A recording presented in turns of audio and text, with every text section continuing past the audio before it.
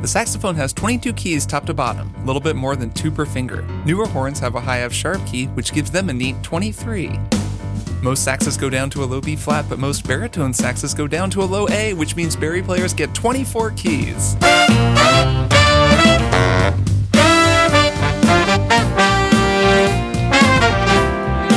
Welcome to Strong Songs, a podcast about music. I'm your host, Kirk Hamilton, and I like playing saxophones with 22 keys, saxophones with 23 keys, and sometimes, if I'm lucky, saxophones with 24 keys. However many keys my saxophone may have, this podcast has only one key, my listeners who support Strong Songs in so many wonderful ways. If you want to play a key role in the creation of Strong Songs, go to patreon.com/strongsongs to find out how you can do that. The saxophone is going to feature heavily on this episode as we are diving back into a classic jazz recording from the 1960s that features alto, tenor, and baritone sax. And if you want to hear a bari sax low A, well, you're actually about to hear one. So let's bring in the horns and listen for the low note on your right.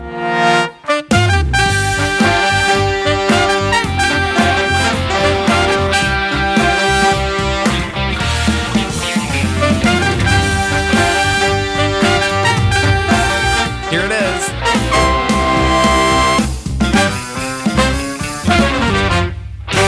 Jazz music is all about improvisation. Some aspect of most jazz recordings was invented on the spot, with a given jazz composition acting as both a work in its own right as well as a framework, or a container for the spontaneous compositions of the individual musicians who may be playing it. That immediacy is what makes jazz an exciting music to listen to, particularly if you catch a band live, but it can also make jazz a bit intimidating. To a newcomer, jazz recording can feel like overhearing your neighbors having a heated conversation in a language that you don't speak. What they're saying is clearly interesting, and you can even pick up some of the contours, the emotional dynamics, just from the tone of their voices. But unless you're at least a little bit familiar with the language, it all starts to blend together eventually, and it kind of becomes meaningless noise.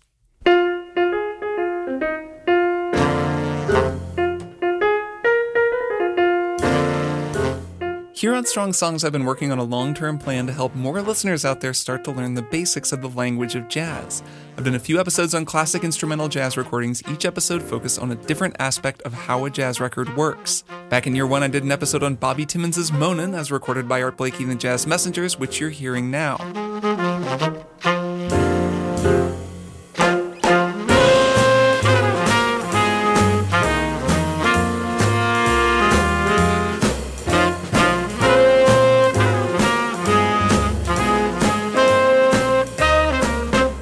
That was kind of a basic primer. I talked about how a jazz small group works, how a tune is usually assembled, solo order, small group arranging, and the basics of improvisation.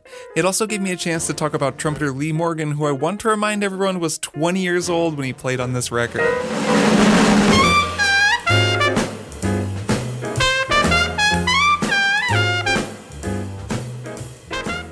That episode was hopefully a good first point of purchase for anyone looking to get a toehold in the world of classic small group jazz.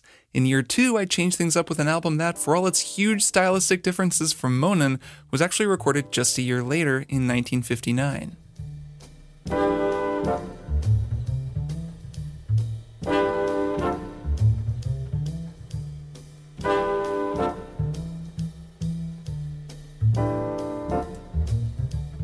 The Year 2 episode on So What, as recorded by Miles Davis's legendary sextet on Kind of Blue, spent a lot of time talking about the careers of the individual players on the record as they unfolded after they recorded Kind of Blue. Miles, Cannonball, Train, Evans, PC, and Jimmy Cobb each played their own individual roles on the recording and also went on to make beautiful music as band leaders, but it was in this moment, on these extremely simple modal song sketches, that they came together to create something incredible.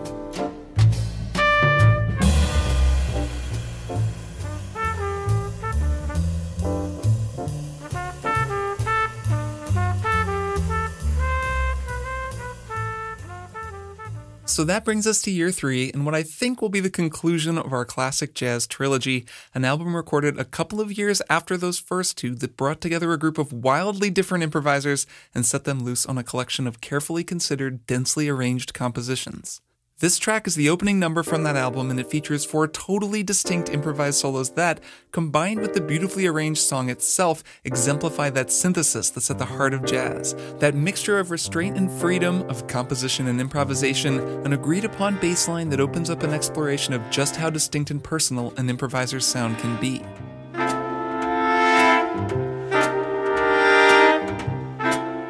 Today we're going to be talking about Stolen Moments, the opening track from Oliver Nelson's 1961 jazz classic, The Blues and the Abstract Truth.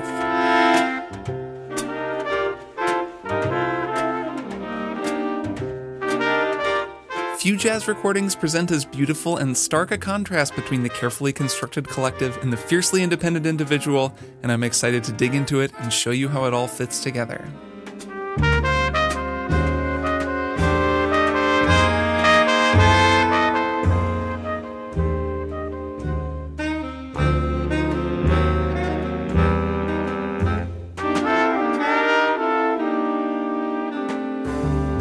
So I do see this episode as the third entry in a series, and while you won't necessarily have to have listened to those first 2 episodes, the ones on the Jazz Messengers' Moanin' and the one on Miles Davis' So What, to appreciate this one, some of the concepts I talked about in those episodes won't get as much play in this one.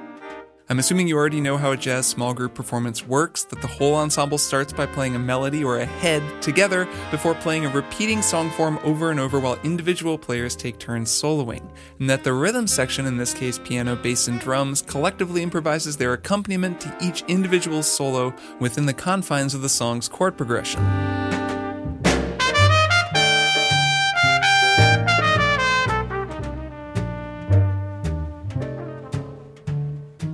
I'm also assuming that you understand that this group, assembled by bandleader Oliver Nelson, is made up of individual artists, several of whom were bandleaders in their own right, and all of whom turned up all over the place on other jazz records of the era.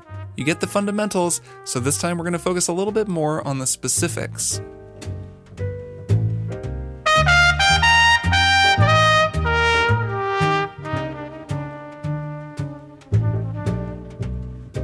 On this episode, I really want to focus on that contrast between the collective and the individual.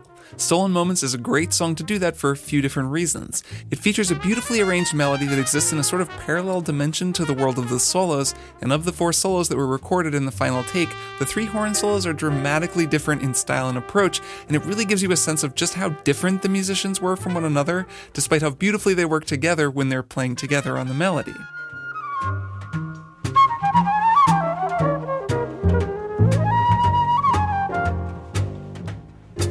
Which means that this episode is finally going to give me a chance to talk about jazz flute.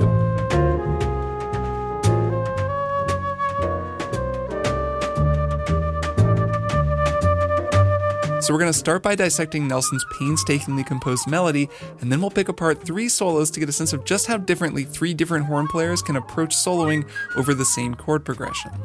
You've already heard excerpts from Freddie Hubbard's trumpet solo, and now you're hearing alto saxophonist Eric Dolphy on the flute.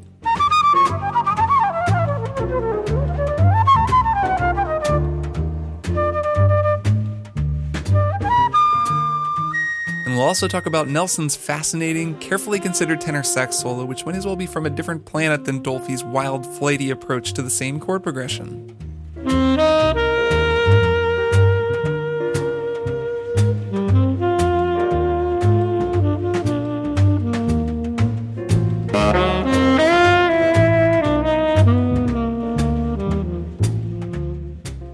First up, some background and vital stats. Stolen Moments was written and arranged by Oliver Nelson. It's the opening track off of his 1961 album, The Blues and the Abstract Truth, which is widely seen as his greatest album and is definitely a jazz classic, sort of a bridge between the late 50s hard bop era and the mid 60s post bop era. Not to get all jazz genre about it, because genre can be helpful, but it can also just get in the way. A jazz record is only as good as the players on it, and Nelson put together a really great lineup for this one. It's a septet, so there's 7 players in the ensemble. There are 4 horns, piano, bass, and drums. His arrangements are really clever. He always makes it sound like there are more musicians playing than usual, and a septet is just a little bit bigger, like a sextet is what was on Kind of Blue. A quintet is pretty common with just 2 horns, piano, bass, and drums. Actually, the version of the Jazz Messengers that played Moanin' was a quintet, so we've actually gone quintet, sextet, and now septet. When you've got four horns, you can just kind of do more with the ensemble, and as you'll see, Nelson is really creative with the four horns that he's got.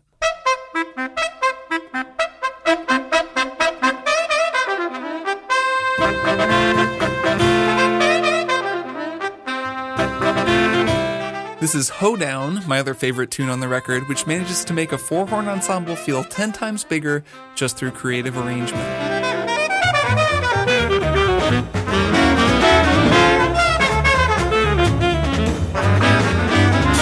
Those four horns are the great Freddie Hubbard on trumpet, Eric Dolphy on alto sax and on Stolen Moments flute, Oliver Nelson himself playing tenor sax, and George Barrow on the bari sax. Barrow doesn't take a single solo on this record, and to me that kind of makes him the unsung hero of Blues and the Abstract Truth.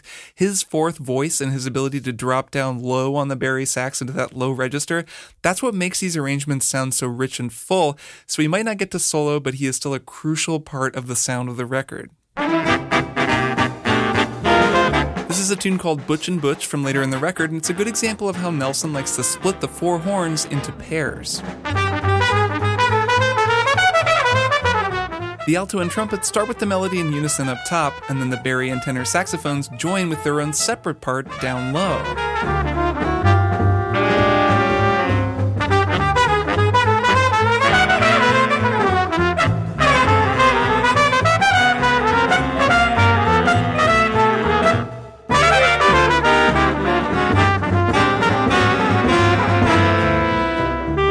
That arrangement is so good, and those horn figures rule. They're the kind of figures that you'd normally hear in a much bigger band, or even a big band, which is, an actual specific type of jazz ensemble. A big band has 4 trumpets, 4 trombones, 5 saxes, and a rhythm section, and plays big band music. The next jazz instrumental episode I do is actually going to be a big band recording, and that will mean that Strong Songs' jazz episodes will just slowly feature bigger and bigger ensembles. So then after the big band ensemble, I guess we'll have to do like Metropole Orchestra or something. I don't know. We'll figure it out as we go.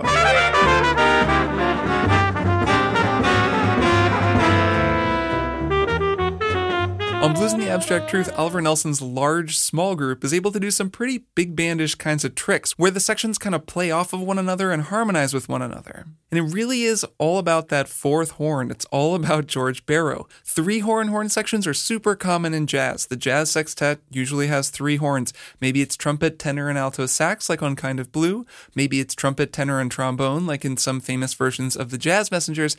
But if you add a 4th horn, you can split the horns up into 2 groups of 2, and that lets them harmonize with one another, but separately, and that gives an arranger a lot more possibilities than they'd have with just 1 fewer horn. In fact, I use a similar technique when arranging for the 5-horn section that plays during the new Strong Songs theme song. The horns play together for most of the arrangement, but then at the end, they split into 2 smaller groups, tenor and trumpet first, and alto, trombone, and baritone sax echoing them.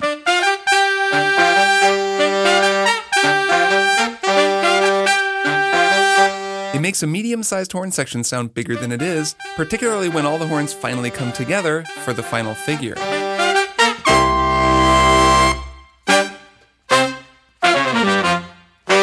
Small group horn arranging is an interesting discipline, in part because there isn't a set ensemble format, so you can get creative with it. Trumpet, alto, tenor, bari, that's not really an established ensemble format or anything. Oliver Nelson just figured those 4 instrumental textures were what he needed to create a full sound, and he was right.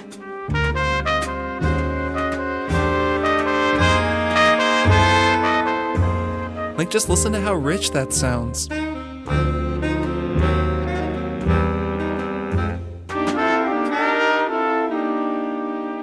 Of course, that's just the horns. The rhythm section is fantastic on this record too, and actually has a few familiar faces in it.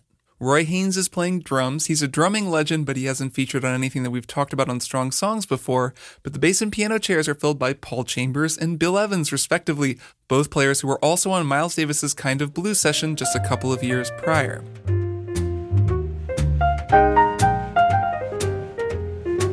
This is Bill Evans' solo from later in the recording.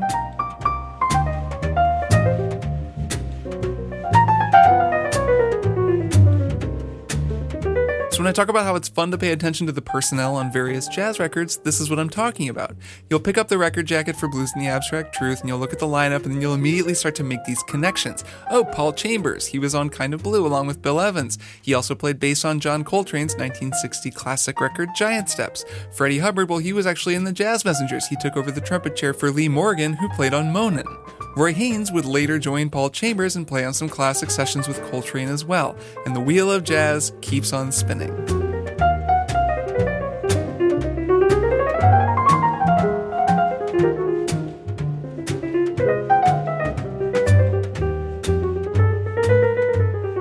So you remember how I was talking about big bands? Well, the Blues in the Abstract Truth wasn't actually the first time that Nelson recorded Stolen Moments. The song actually debuted as The Stolen Moment on a big band album a year earlier, a 1960 record by the tenor player Eddie Lockjaw Davis called Train Whistle.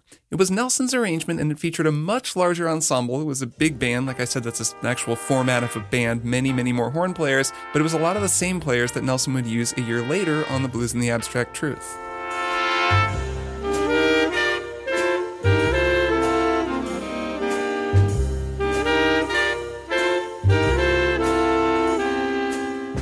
It's a very different recording. You can probably already hear the differences. It's kind of lazier, more laid back, and, well, it has a lot more horns.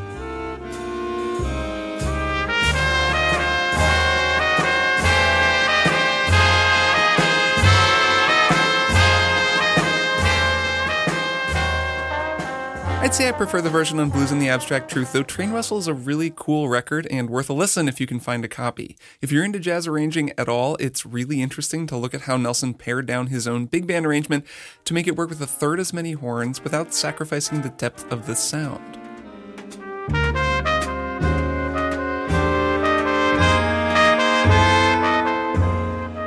So let's get into it. We're going to start by going more in depth with that melody, then we'll move on to the solos and look at how each one represents a dramatically different approach to the same tune and the same chord progression.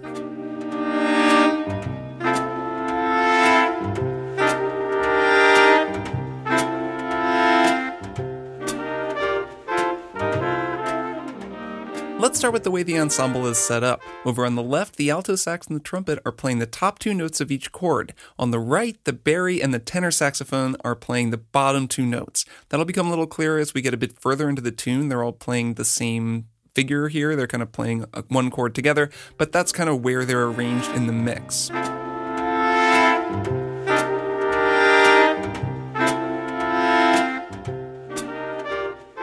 We're in the key of C here. Stolen Moments is in the key of C minor, and here at the start, Evans and Chambers on the piano and the bass have a pretty restrained role. They're pretty restrained throughout the entire recording, but they're very restrained at the beginning. They're just playing pedal tones in unison on C. Remember, a pedal tone is just where you play kind of a low, single note that stays the same. They're playing pedal tones on C, just opening up a nice layer of support for all those chords in the horns. You can think of them as kind of a nice, king-sized bed that the horn harmony can just lie on.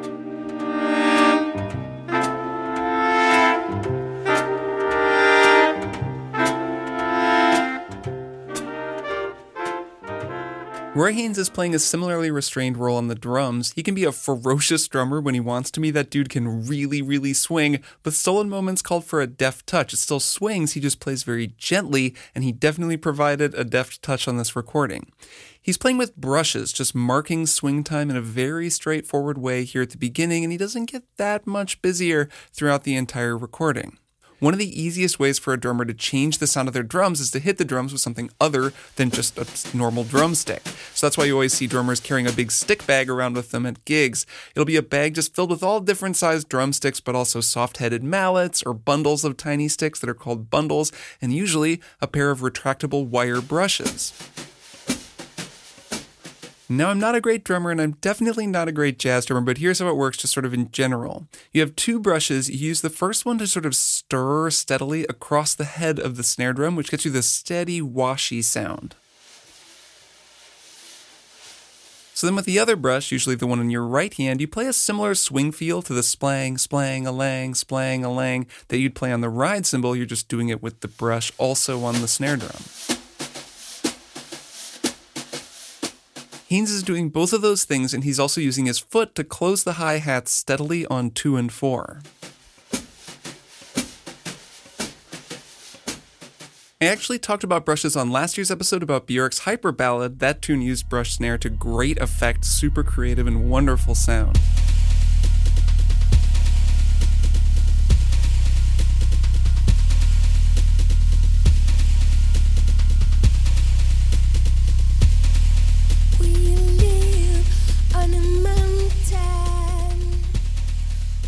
So, brushes aren't only used on jazz tunes by jazz drummers, though they have some pretty great applications in jazz music because they allow for such a delicate touch. So listen to the intro to the tune again and just pay attention to what Haynes is doing over there on the right. He's marking time with the brushes on the snare, and he's also laying on that hi-hat.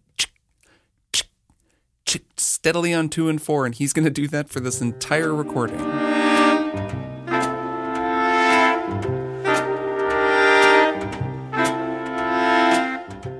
So let's get into the melody, the harmony, and all that good notey stuff. Stolen Moments, like I said, is in the key of C minor, and as you might guess from the album name, The Blues and the Abstract Truth, Stolen Moments is a blues.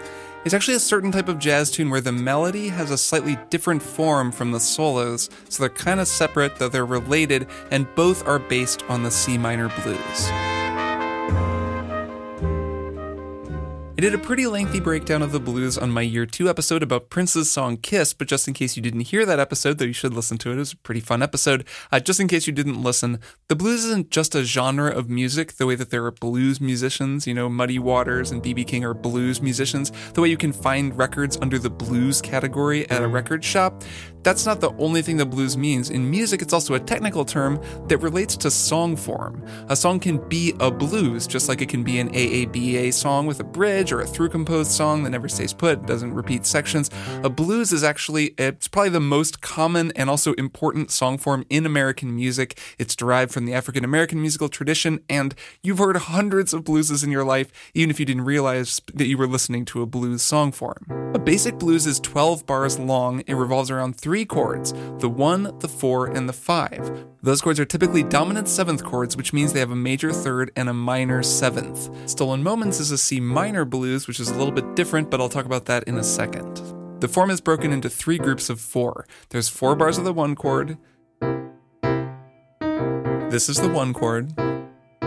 Then 2 bars of the 4 chord. And then 2 bars of the 1 chord. Then for the last group of 4, you get a bar of the 5, a bar of the 4, and 2 bars of the 1 chord.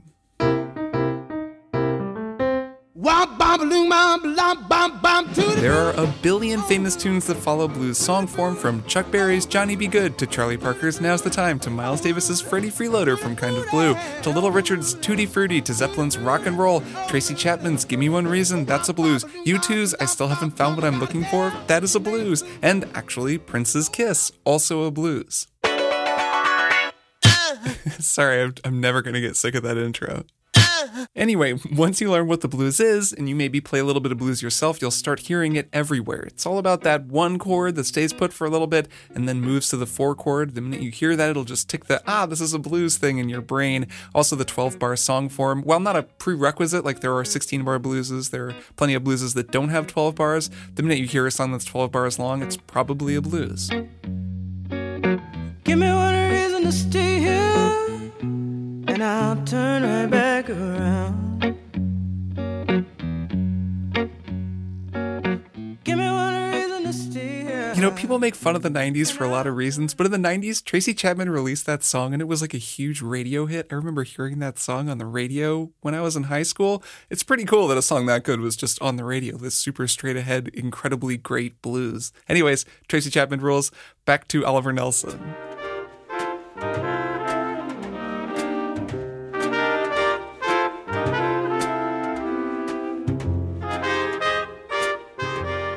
So I mentioned that this is a minor blues. That means kind of what it sounds like. Instead of being built out of dominant 7th chords with a major 3rd and a flat 7th, a minor blues is built around minor 7th chords, so they have a minor 3rd and a minor 7th.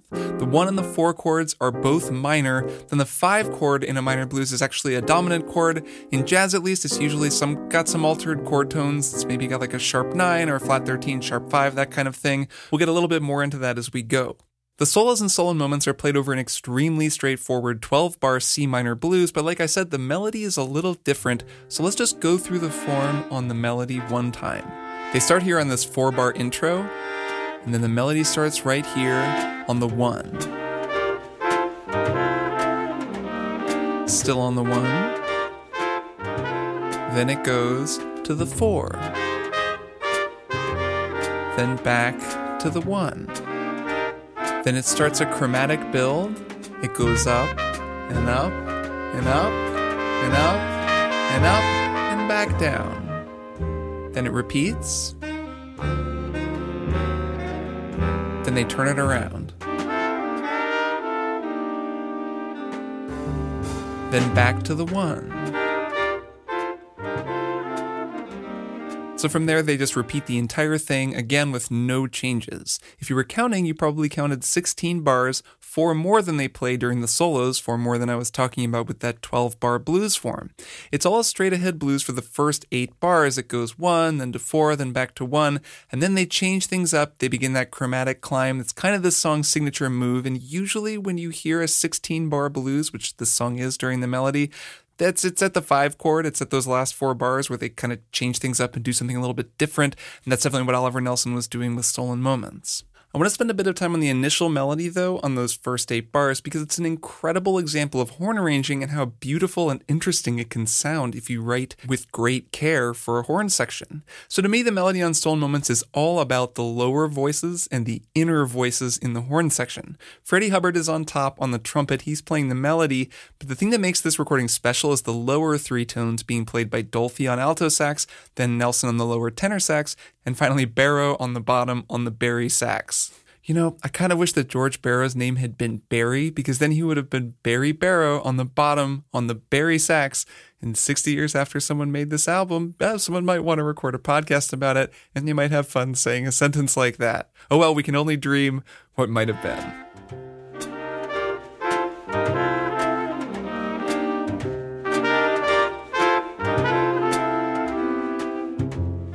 So we've established what the rhythm section is doing. They're playing very simple parts. I've gone and recreated the first melody statement on my own so that I can illustrate how cool those lower voices are. I don't play the trumpet, so I played the lead line on flute. If you take that top melody on its own on flute with no lower voices, you get this.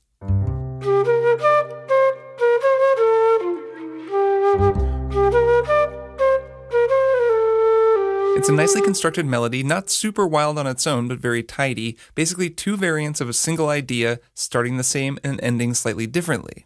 The first melodic statement goes up, then goes down and lilts quickly back up.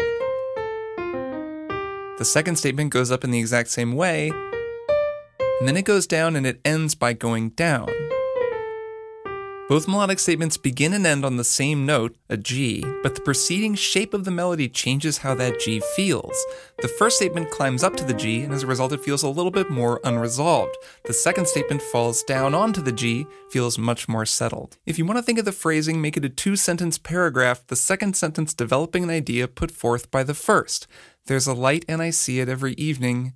There's a light and it calls my name.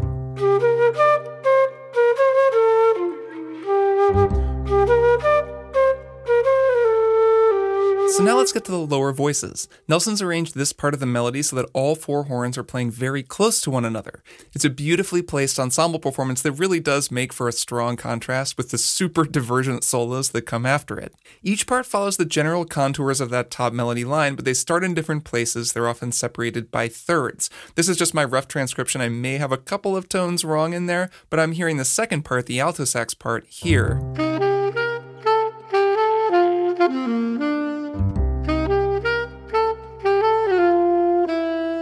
The third part, the tenor, is here.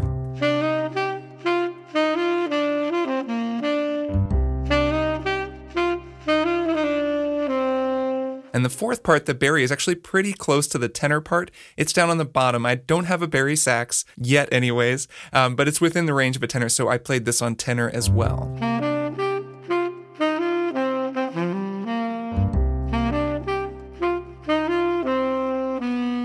So that's how they sound individually, but the magic happens, of course, when you hear them all stacked on top of one another.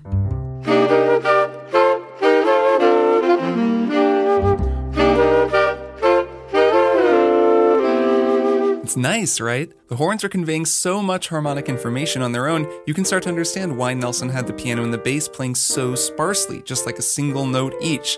They're really just laying a bed for the song's harmony, which is all happening within the four horns. You can also start to see why horn players like this album.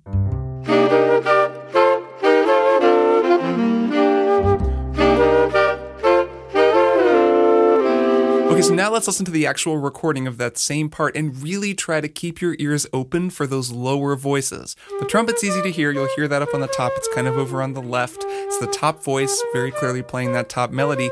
But try to hear the saxophones and hear them individually if you can. They're really kind of this nice mix, but they rub up really close to one another underneath the trumpet, and the whole thing combines to create this dense, lush harmonic bloom. All right, ears on. Here we go.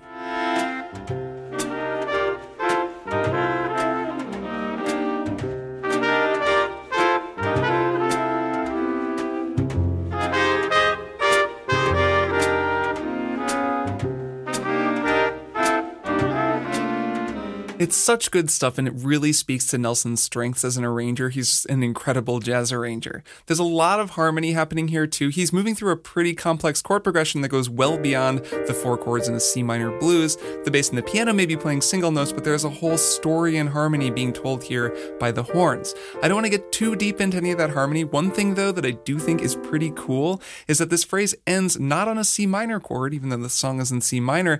It ends on a C major 7 chord. It's a striking sound to land on in the middle of a song that's otherwise so strongly in C minor. It's this bit of lush brightness that bursts out at the end of the phrase.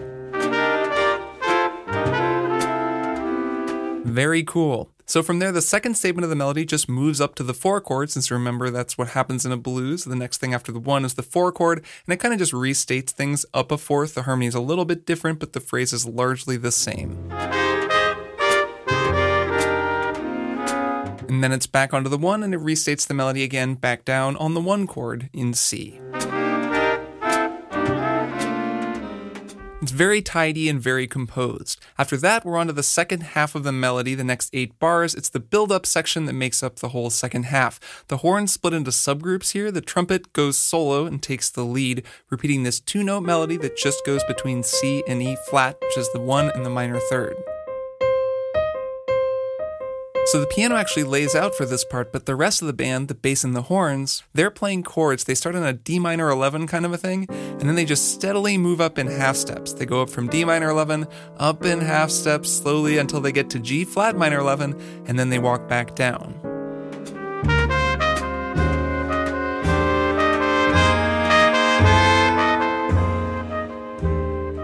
So I talk a lot about the principle of contrary motion on this show. When 2 parts are written to move in opposition to one another, this is a great example of a parallel concept, contrasting a static part with a dynamic part.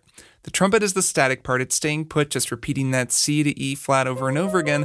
The rest of the band is very dynamic. They're swelling up and then back down again, moving in contrast to that static trumpet part.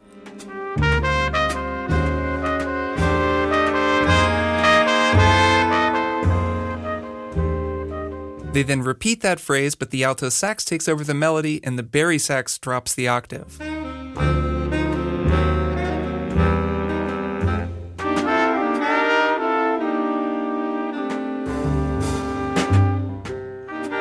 It's such subtle, carefully constructed stuff and really beautiful in that subtlety. Nelson has put every part exactly where he wants it. Every melody, every rhythm section part, inner voice and counter melody, they've all been placed just where Oliver Nelson wanted them to be.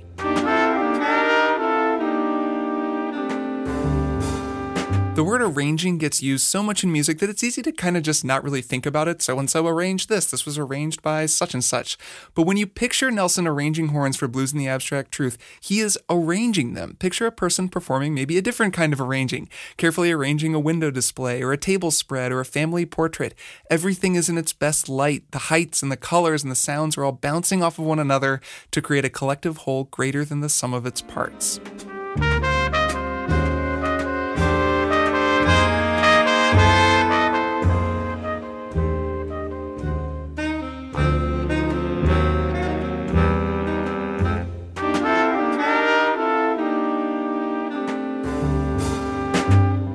The second time through the melody is identical to the first time, so just listen closely, drink it all in, try to hear those inner voices as this beautifully arranged ensemble prepares to break apart into a group of individual soloists.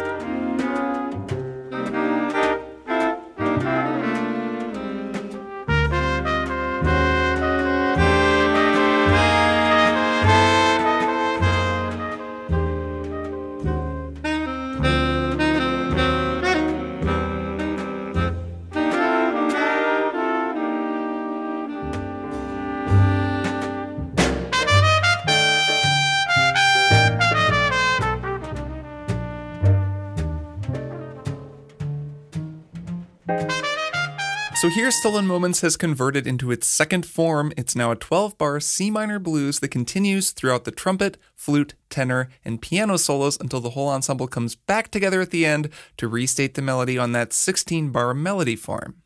I talked pretty in depth about the mechanics of a jazz small group on the Monin episode. You definitely should listen to that.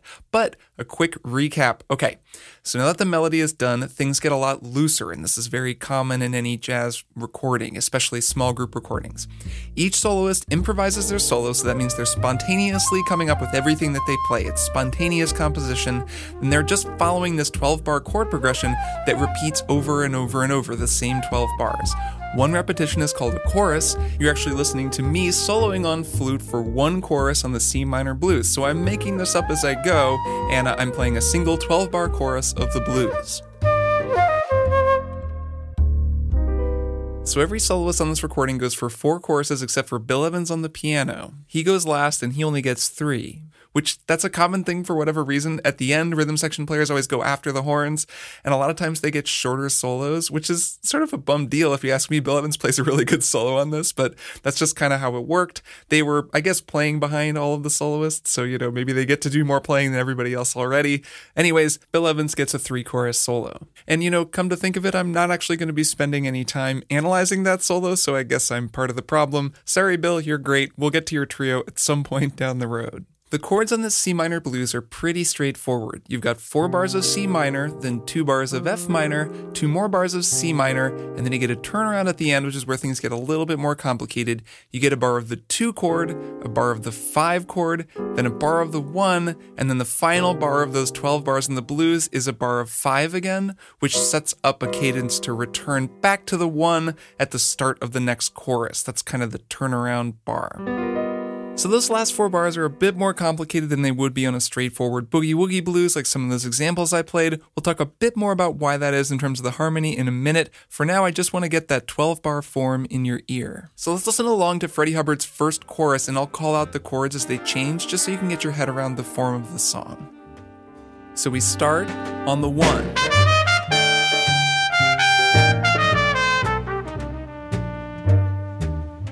Then we go to the 4, and then back to the 1, the 2, the 5, and the 1, then the 5, and back to the 1.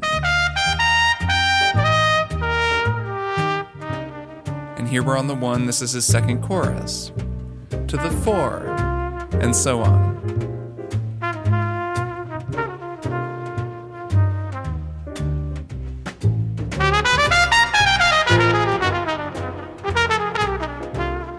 So Freddie Hubbard kicks this thing off. He is the consummate hard bop jazz trumpet player, one of the defining stylists of this whole era of jazz on the trumpet. He plays these incredible, intricate lines with really great kind of metronomic time. He has a super strong melodic and harmonic sense. He's an extremely influential trumpet player. Almost any jazz trumpet player you know will have transcribed some Freddie solos. He has total command of the harmony, and he moves through the chords in a really deliberate manner. For example, take what we just heard, the way he goes through that 2-5 turnaround at the end of his second chorus.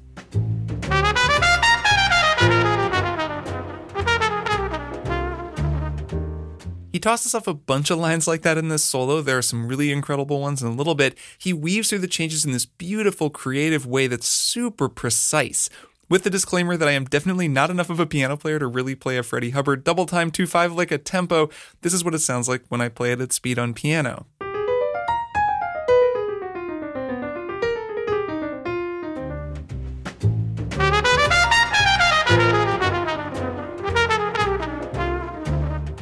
But if I slow it down, you can start to hear the notes a bit more clearly, and you can also pick up on the contours of the line.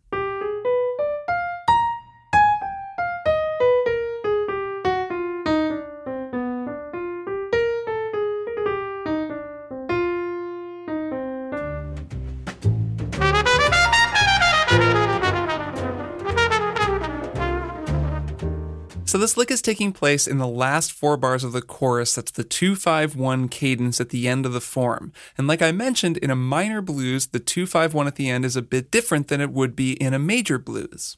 Instead of a regular 2 minor 7 chord, which sounds like this, the 2 in a minor key is a minor 7 flat 5 chord, which just has a flat 5 in addition to being a minor 7 chord, and that sounds like this.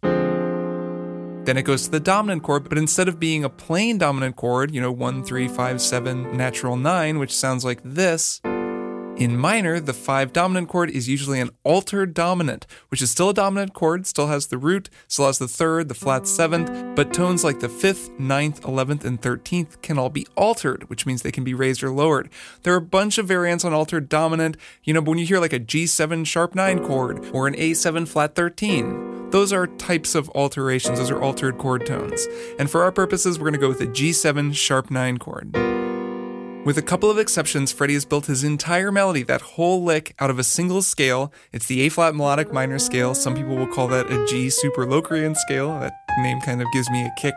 I'm not going to freak anyone out any further by going deeper into the harmony of altered dominant chords, but basically, he's using the scale that you're hearing behind you. He's occasionally adding a D natural or a chromatic passing tone, and he's using those tricks to sculpt it into this extremely melodic line.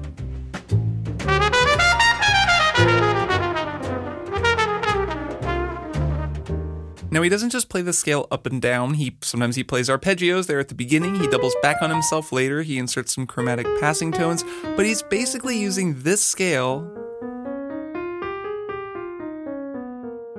to build this line.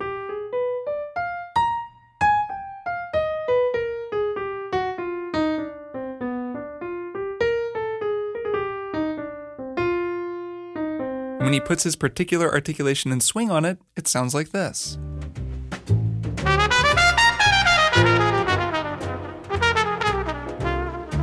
So those are the building blocks, and that's what he builds with them. Let's go through Freddie's next 12 bars and look at how he tackles the third of his 4 choruses on this tune. All right, here comes the start of the chorus. 1.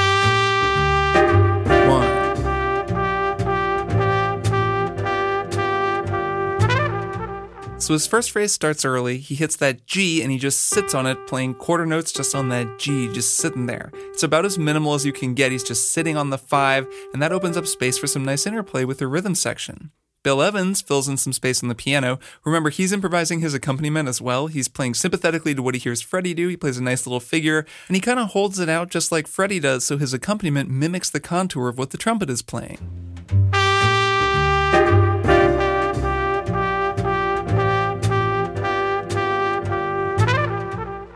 And this is also a rare moment on this recording when Roy Haynes adds a little thump to his sound. He hits the kick drum, which he does a couple of times here just as an added accent.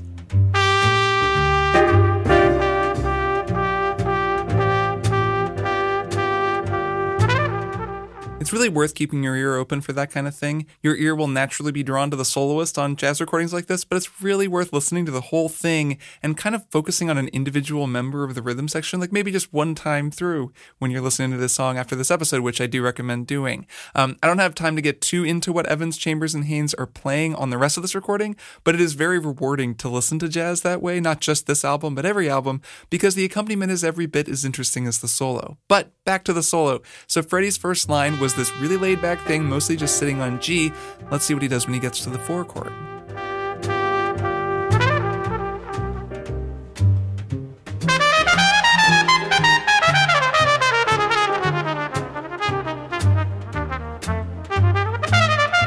Whoa, okay, let's slow down and let's just talk about that because there's a lot there. That is quite a phrase.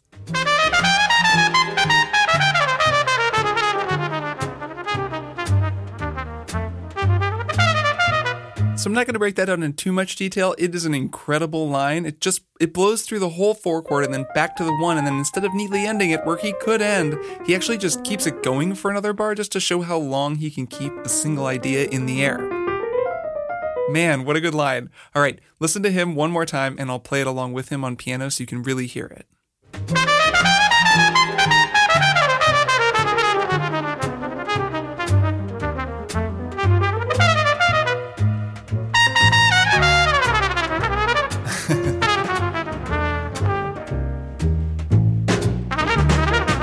So that chorus gives a really good sense of Freddie's approach to this solo. It's a distinct approach. He takes these big, broad, conceptual ideas and builds some phrases around those, like that repeating G where he leaves room for the rhythm section.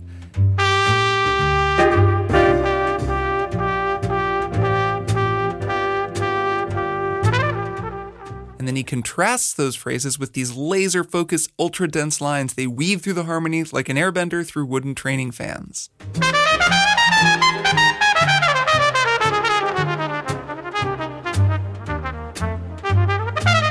It's a study in contrast and control, a clear and compositional approach that's very different from how the next soloist, Eric Dolphy, approaches his flute solo.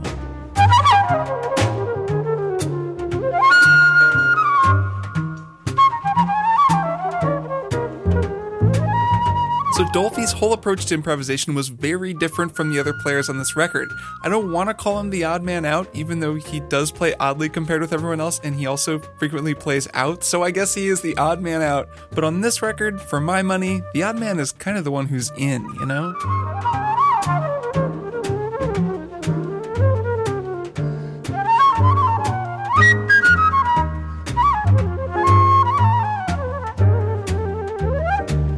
So as you can hear, Eric Dolphy is playing in this unmoored kind of a way. He's cut himself free from the time, and in places he's cut himself free from the harmony. He's flying much freer than the other soloists do, and it's this really interesting contrast. It's true on the whole record. Some of that is the fact that he's playing flute. Flute is a really fast instrument compared with the saxophone, and saxophone is already a pretty fast instrument. Flute just has so little resistance, though. You can just wing your way up and down it like it's nothing.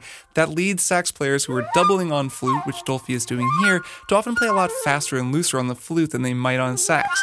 However, with Dolphy, it isn't just a flute thing, it's more just how he approached improvising on this whole record. Like, let's go back to Butch and Butch. This was a tune that I played earlier in the episode. Dolphy's on alto sax here, not flute. Listen to the handoff between Hubbard, who's soloing before Dolphy, and he's largely coloring inside the lines, doing his Freddie Hubbard thing, and then Eric Dolphy comes in and begins a solo just like on a completely different planet. Check it out.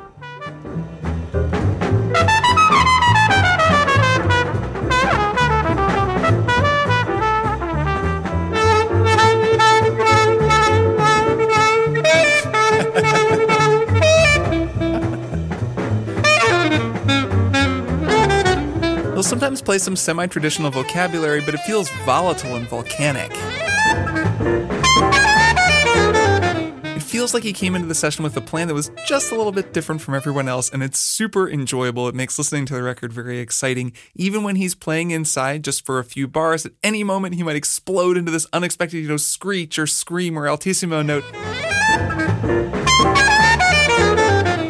Dolphy's playing on Blues in the Abstract Truth is kind of an interesting sign of the times. He's acting as a bridge between the more straight-ahead jazz of the late 50s and the much wilder, weirder, and more abstract improvisational styles that were about to become really popular in the new thing and free jazz movements in the mid and late 60s. It's just one more interesting thing about this record.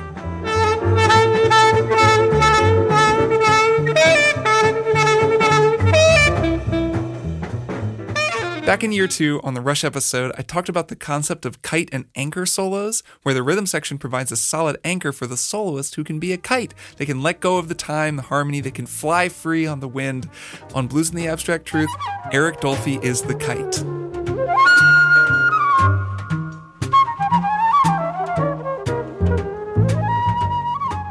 As if to consciously provide as much of a third contrast as possible, Oliver Nelson's tenor sax solo, which comes after Dolphy's flute, that's maybe the most interesting solo on this whole track. It's fascinating. At times it's more like a composed etude than an improvised jazz solo. There's no bebop vocabulary in it, really. It's all just these ideas kind of carved out of blocks of harmonic clay. Like, just listen to how Oliver Nelson begins his solo and plays through his first chorus.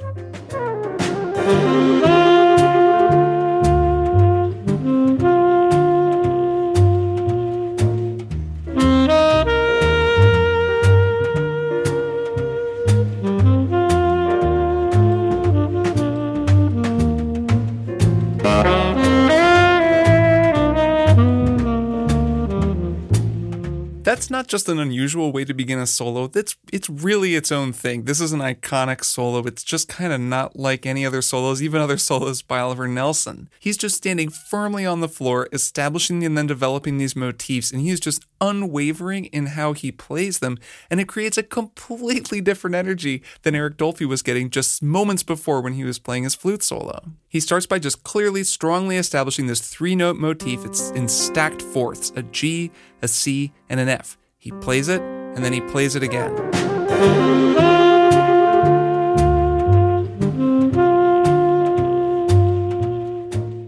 Then when they go up to the 4 chord, he plays the same shape with slightly different notes up on the 4. And then he restates and slightly embellishes the original motif back on the 1.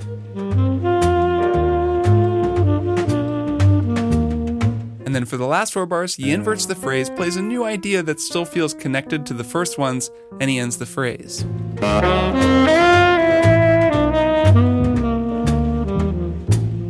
This really is just so distinct. I mean, to me, that opening motif, it kind of calls to mind the 3 notes that Sonny Rollins used to open his famous solo on Blues 7, which he recorded in 1956.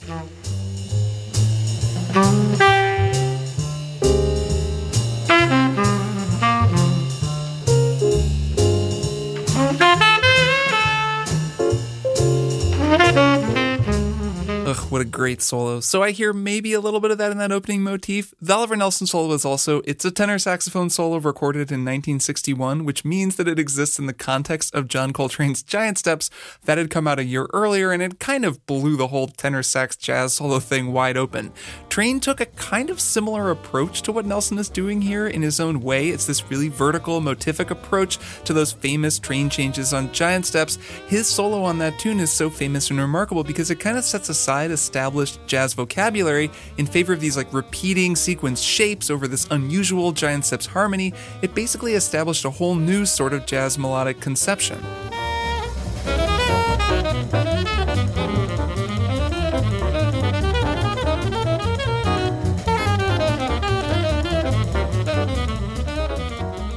And in that context, Oliver Nelson's solo also feels like a deliberate response kind of to what Train was doing. Nelson's like, well, I can take the same vertical shape-oriented approach to harmony, but I can slow it way down and I can find beauty in that simplicity rather than just in raw energy the way that Coltrane did.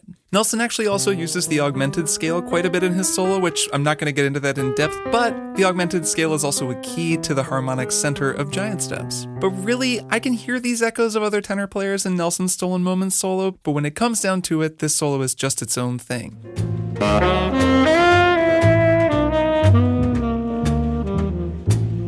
That whole first chorus was like a perfectly constructed little story on its own, but that's just his first chorus. For his second chorus, Nelson does much the same thing, but he uses a more complex motif. In fact, he just doubles the motif. He kind of folds it on top of itself. The first motif was 3 long notes. The second chorus motif takes that first motif and doubles it into 2 groups of 3, with each note played more quickly.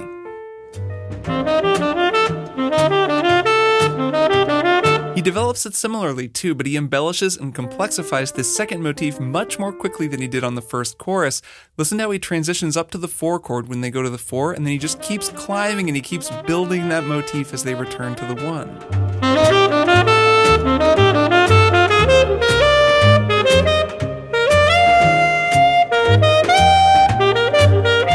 And he just keeps it going all the way through to the end of his second chorus.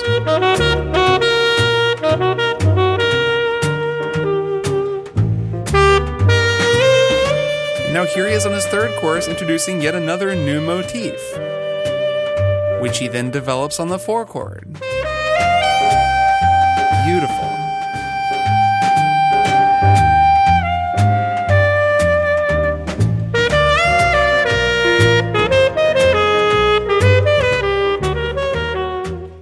What a difference from Dolphy's solo, which was itself so different from Freddie's solo, and it's important to really internalize that. That's one of the great things about jazz and about improvised music in general.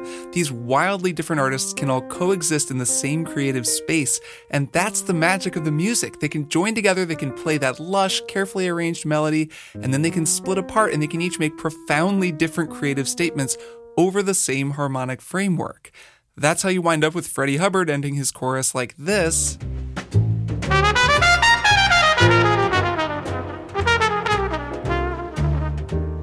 And then Eric Dolphy playing the same 4 bars like this.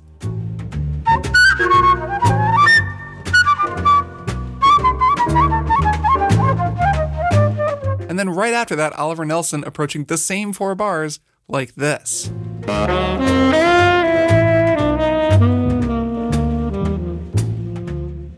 After Nelson's solo, Bill Evans takes a pretty straightforward piano solo. Like I said, I'm not going to get super into it, but it's got some nice lines.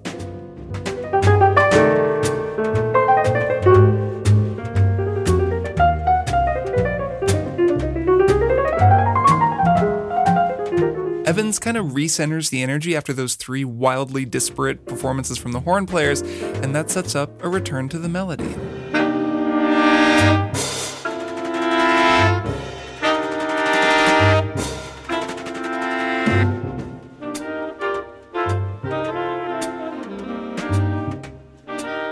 One of my earliest jazz listening memories was when my first saxophone teacher, an Indiana University undergrad jazz major named Doug, he sat down and he played this entire recording through for me.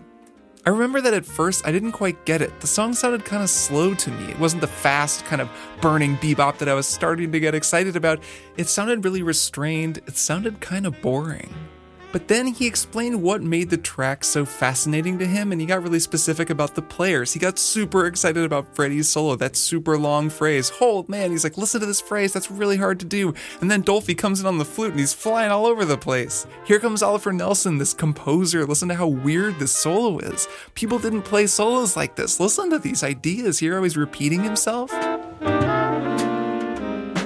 It made an impression. I don't remember much from when I was like 14 years old, but I remember sitting in Doug's living room and listening to this track with him, getting my first inkling of that mix of individualism and collectivism that makes jazz so special and so foundational to the American musical story.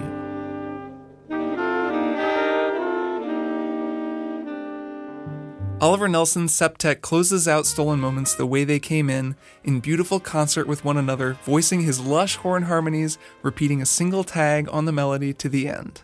They've accomplished what they set out to do, combining individual and collective statements into a beautiful musical narrative. The only thing left to do is to end it. One final, beautiful chord to say goodbye.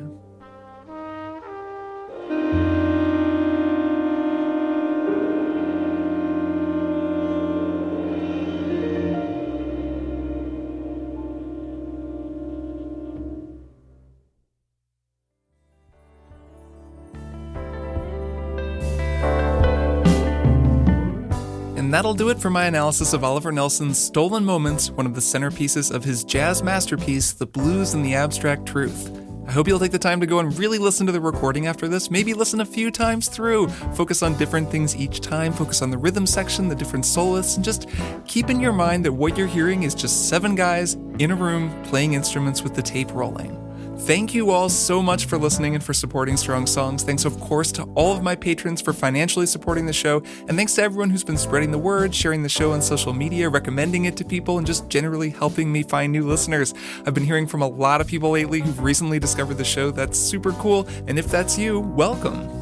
Links for Patreon, social media, the Strong Songs store, newsletter, all that kind of stuff, they're down in the show notes. I hope you'll check all of that out. If you'd like to reach out, you can send me an email at listeners@strongsongspodcast.com. Our next episode will be a listener Q&A episode, so by all means, if you have a musical question that you think I might have fun answering on the show, send it along. This episode's outro soloist is me, actually. I recorded a tenor sax outro solo last year. I like to sneak it in there every now and then. Flute is fast and fun, but sax is where it's at. So stick around for that, and I'll be back in 2 weeks with more Strong Songs.